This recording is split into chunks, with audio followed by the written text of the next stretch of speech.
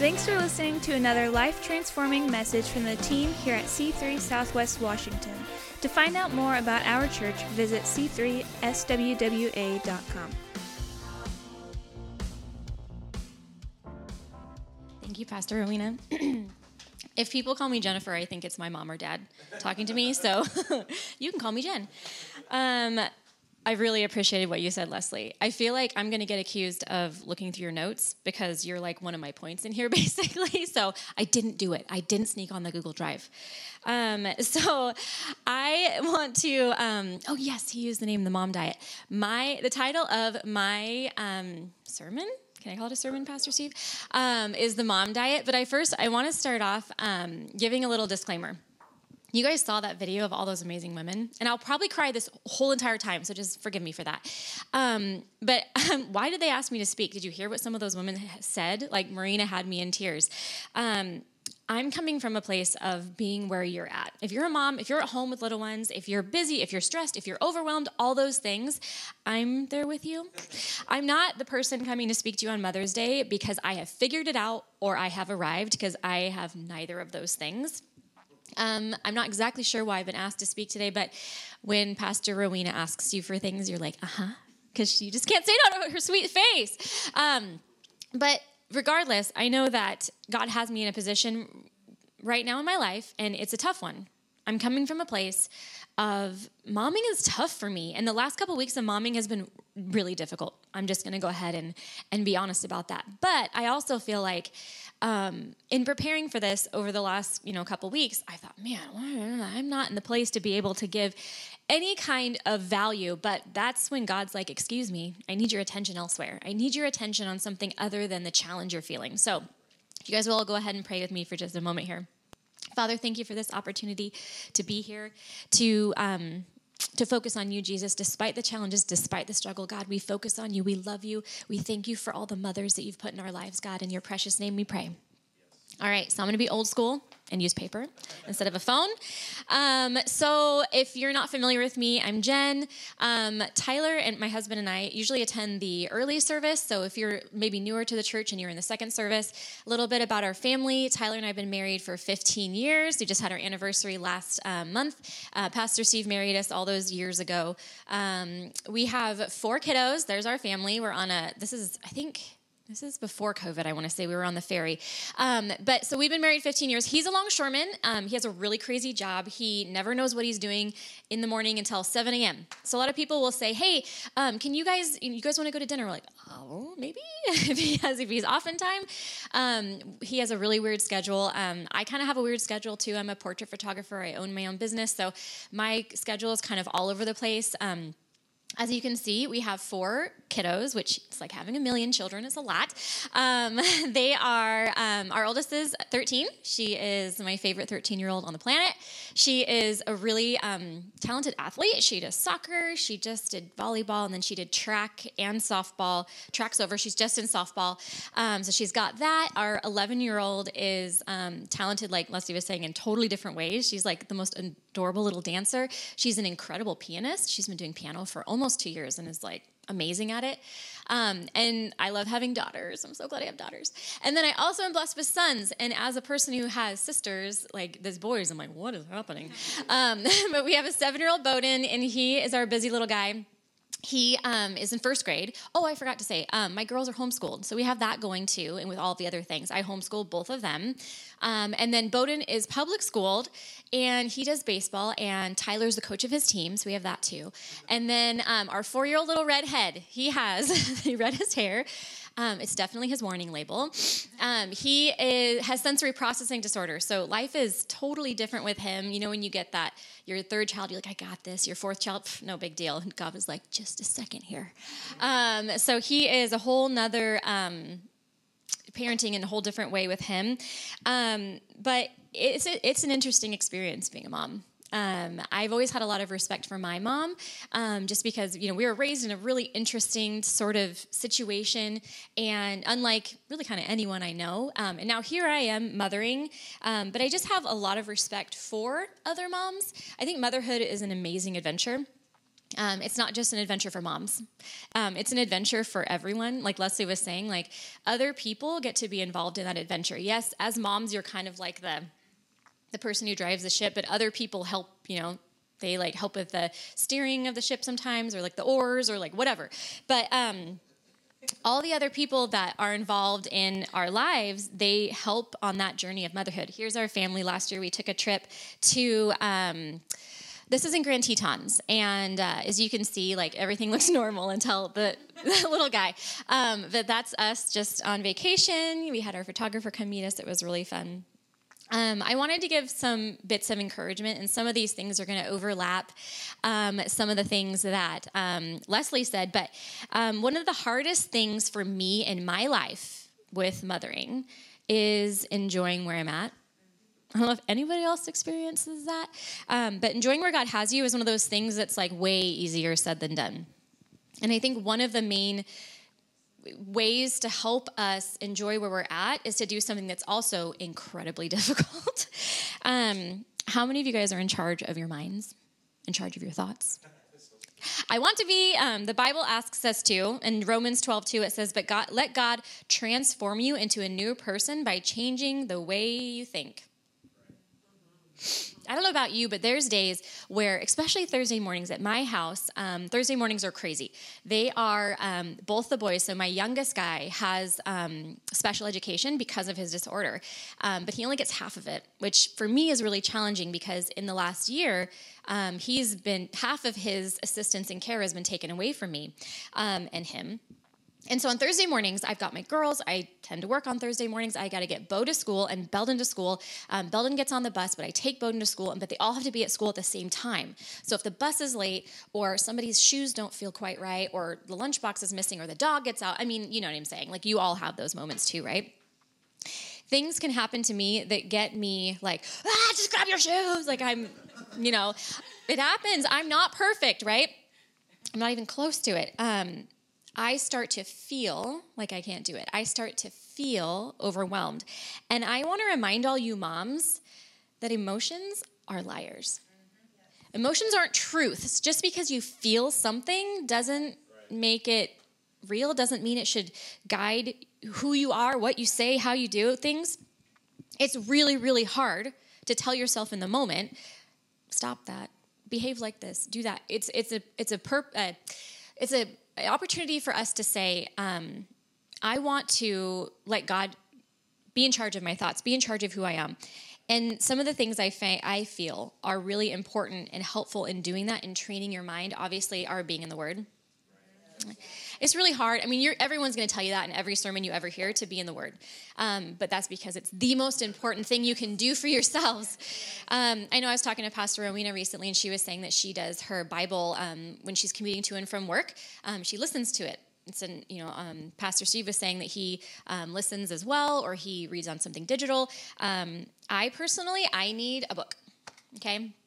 I need something physically to look at, to see the words. If that's hard for you, if you're like, open your Bible and you're like, I don't know where to start, I don't know what, there's all kinds of Bible studies out there that are helpful for it. I personally use one that it sends me a box, and I get a couple every month, and there's curated reading. And if you're like, that's cool, I want it, guess what? Your husband called me, and he said, yeah, you can have that. So go ahead and have him order that for you right now if you're wanting that, if that's going to help you. But making sure you're in your Bible is the most important thing. I'm not going to say, maybe you should get up 5 minutes early and read. I think that's bad mom advice. I think if you can do it in maybe when your kids go to bed, maybe when they're shoving food in their mouths, you quick read a little something. Whatever you have to do. I do it in the pickup line for my son. Get your Bible in. Surround yourself with people who keep you on a positive path. You have friends probably that are like, and you're like just feel depleted being around them. I'm not saying drop them. I'm not. But I'm saying surround yourself with the people that when you leave, you feel lighter, you feel encouraged. I have a friend of mine that lives really near me. And there's times where I'm like, hey, I need to get out of the house. She's like, come over. And the way her house is situated, there's like a gravel path around it. So we like let all the kids go out in the yard and jump and fall off the trampoline and whatever, throw rocks. I don't know. But we walk and we talk. And she's one of those people that greets you with a big smile and a huge, amazing hug. And she just lifts me up. And we can talk about things that are hard and that are a bummer in our lives, but she lifts me up. Find someone who keeps you lifted up. Someone that allows you to just vent and vent and vent and vent. It doesn't accomplish anything. It brings you down. It puts your focus on the challenge, not the blessing. Is that okay? Okay, so another verse I wanted to share with you regarding that point is Psalm 16:11. You will show me the path of life, and in your presence is fullness of joy. At your right hand are pleasures forevermore. Hey, moms, you were created for joy. You were created for happiness. You were created for abundance. You were created to be the most beautiful version of yourself. That's why God created you. You weren't an accident. You weren't, this one will do, this one will do. No, you were intentional. You were created for joy. Psalm 37:3, delight yourself in the Lord, and he will grant you the desires of your heart. Romans, this is 15:13. May the God of hope fill you with all joy and peace in believing. John 16:24, ask and you will receive that your joy may be full. Colossians 1:11, may you be strengthened with all power according to his glorious might for all endurance and patience with joy. With joy. You need to fill your cup, moms.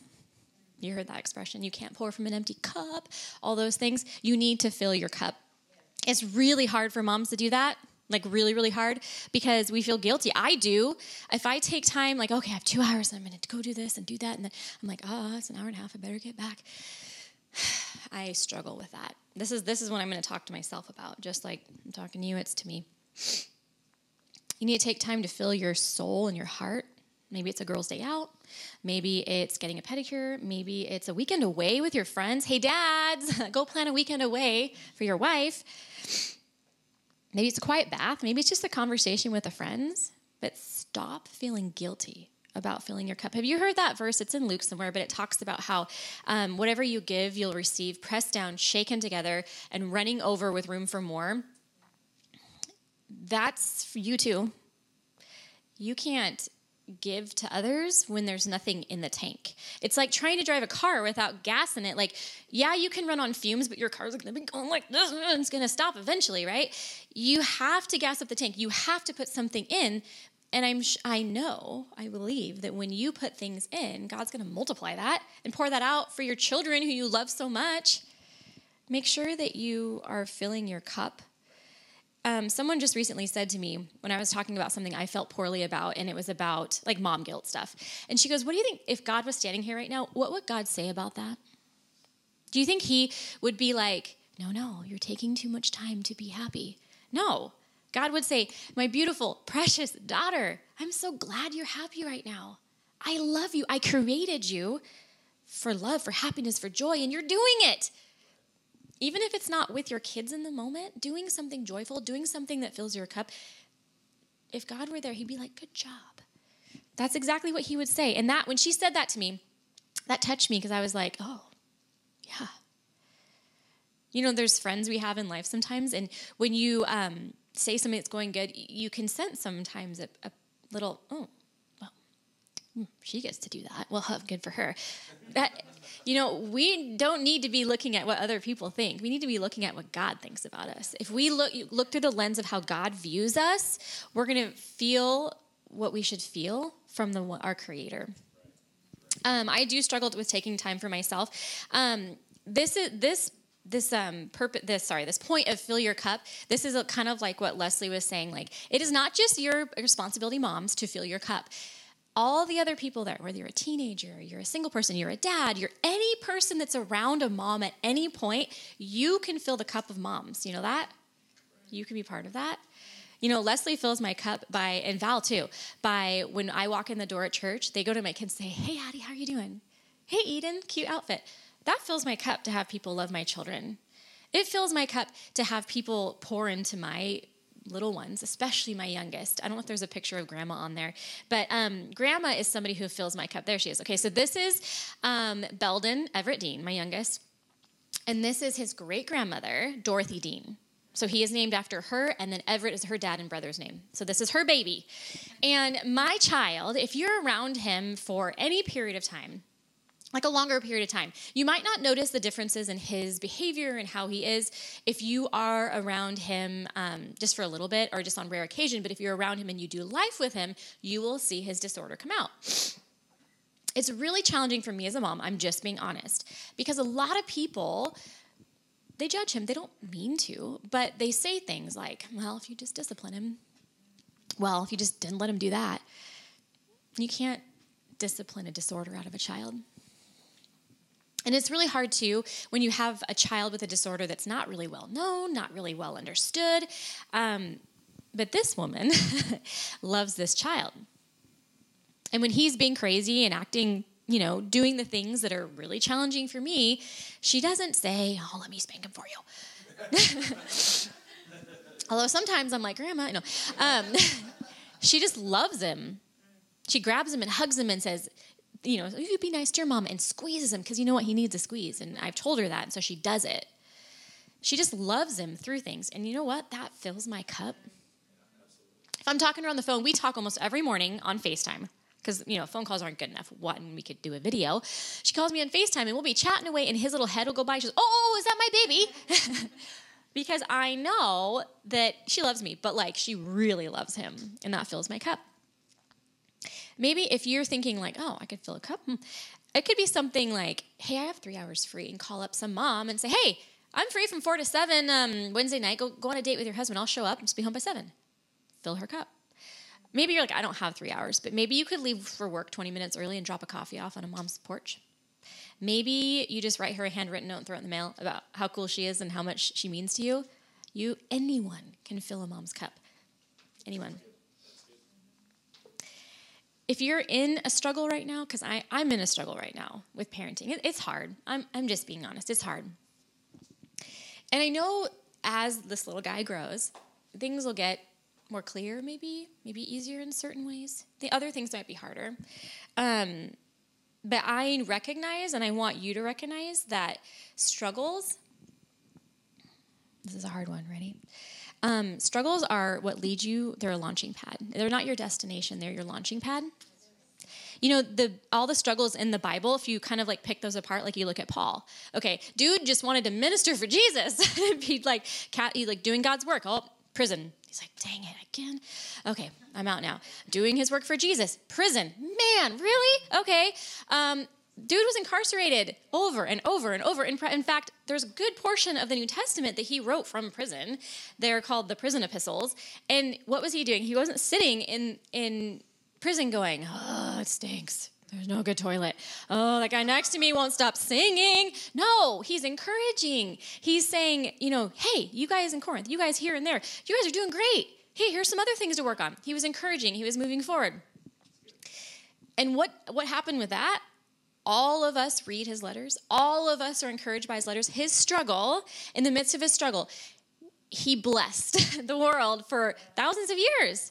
You want to talk about struggle? Jesus came to save us. And what happened to him? He was treated horribly. He was hung on a cross, a criminal's death. He was mocked. He was ridiculed. And when he's hung there in extreme pain, he didn't say, gosh, dang it, you little jerks. No, he should have. He said, forgive them. And he died for us in our sin. And he has changed the world every day, every month, every year, for thousands of years. His struggle launched this saving of the world.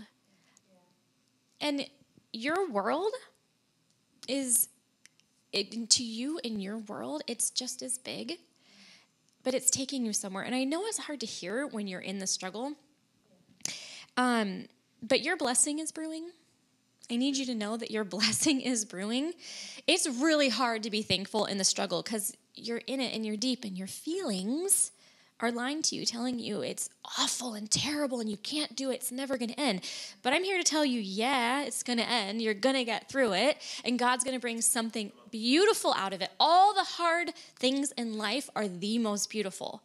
I mean, take marriage. Is marriage easy? Never. Maybe for a day or a week or maybe a month. I don't know. But it's hard. It's a struggle. But it's beautiful because it's so challenging. All those examples that we can look at of struggle, they show us that the beauty is coming. 1 Peter 5:10. This is like my verse, okay?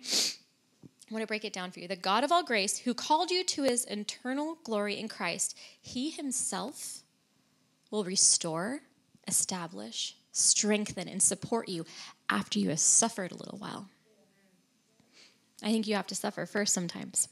In fact, I know you have to suffer first sometimes. And it doesn't say, hey, the God of all grace who called you to his eternal glory will send somebody to help restore you. No.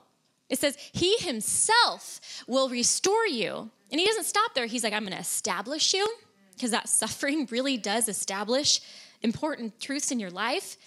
And he doesn't stop there. He says, I'm going to strengthen you, because all the suffering brings so much strength. And I'm going to support you. All those things. He's going to restore, establish, strengthen, support you. And I'm here to tell you, moms, if you are in a difficult place in your momming, maybe there's other people, maybe you're not a mom, and you're in a difficult place with life, and you're in a difficult place with a relationship, or maybe one of your parents, maybe any situation. God is going to establish and restore and strengthen you through your struggle. In closing, I just want you guys to remember that your path is to be strengthened, restored, established, and supported. If you're a mom, you're amazing. You're amazing. You are fulfilling God's plan for your life. You're living his intention for your life. You're living that out in your kids. Remember that you're precious and that God wants to bless you with joy and abundance. Lean into him and learn from him. Surround yourself with encouragers. Allow your mind to focus on him and nothing else. Focus on his provision. If you're not a mom, go support one. Find one to support today. Be part of a mom's adventure, just like Leslie was saying. Partner with the process of momming, even if you're not a mom, but go claim influence for the kingdom with some little people. Allow Jesus to remind you that your blessing is brewing. Even in your current, no matter your current situation, your blessing is brewing. Thanks for listening. To find out more about our pastors, leaders, and what we do at C3 Church, visit our website at c3swwa.com.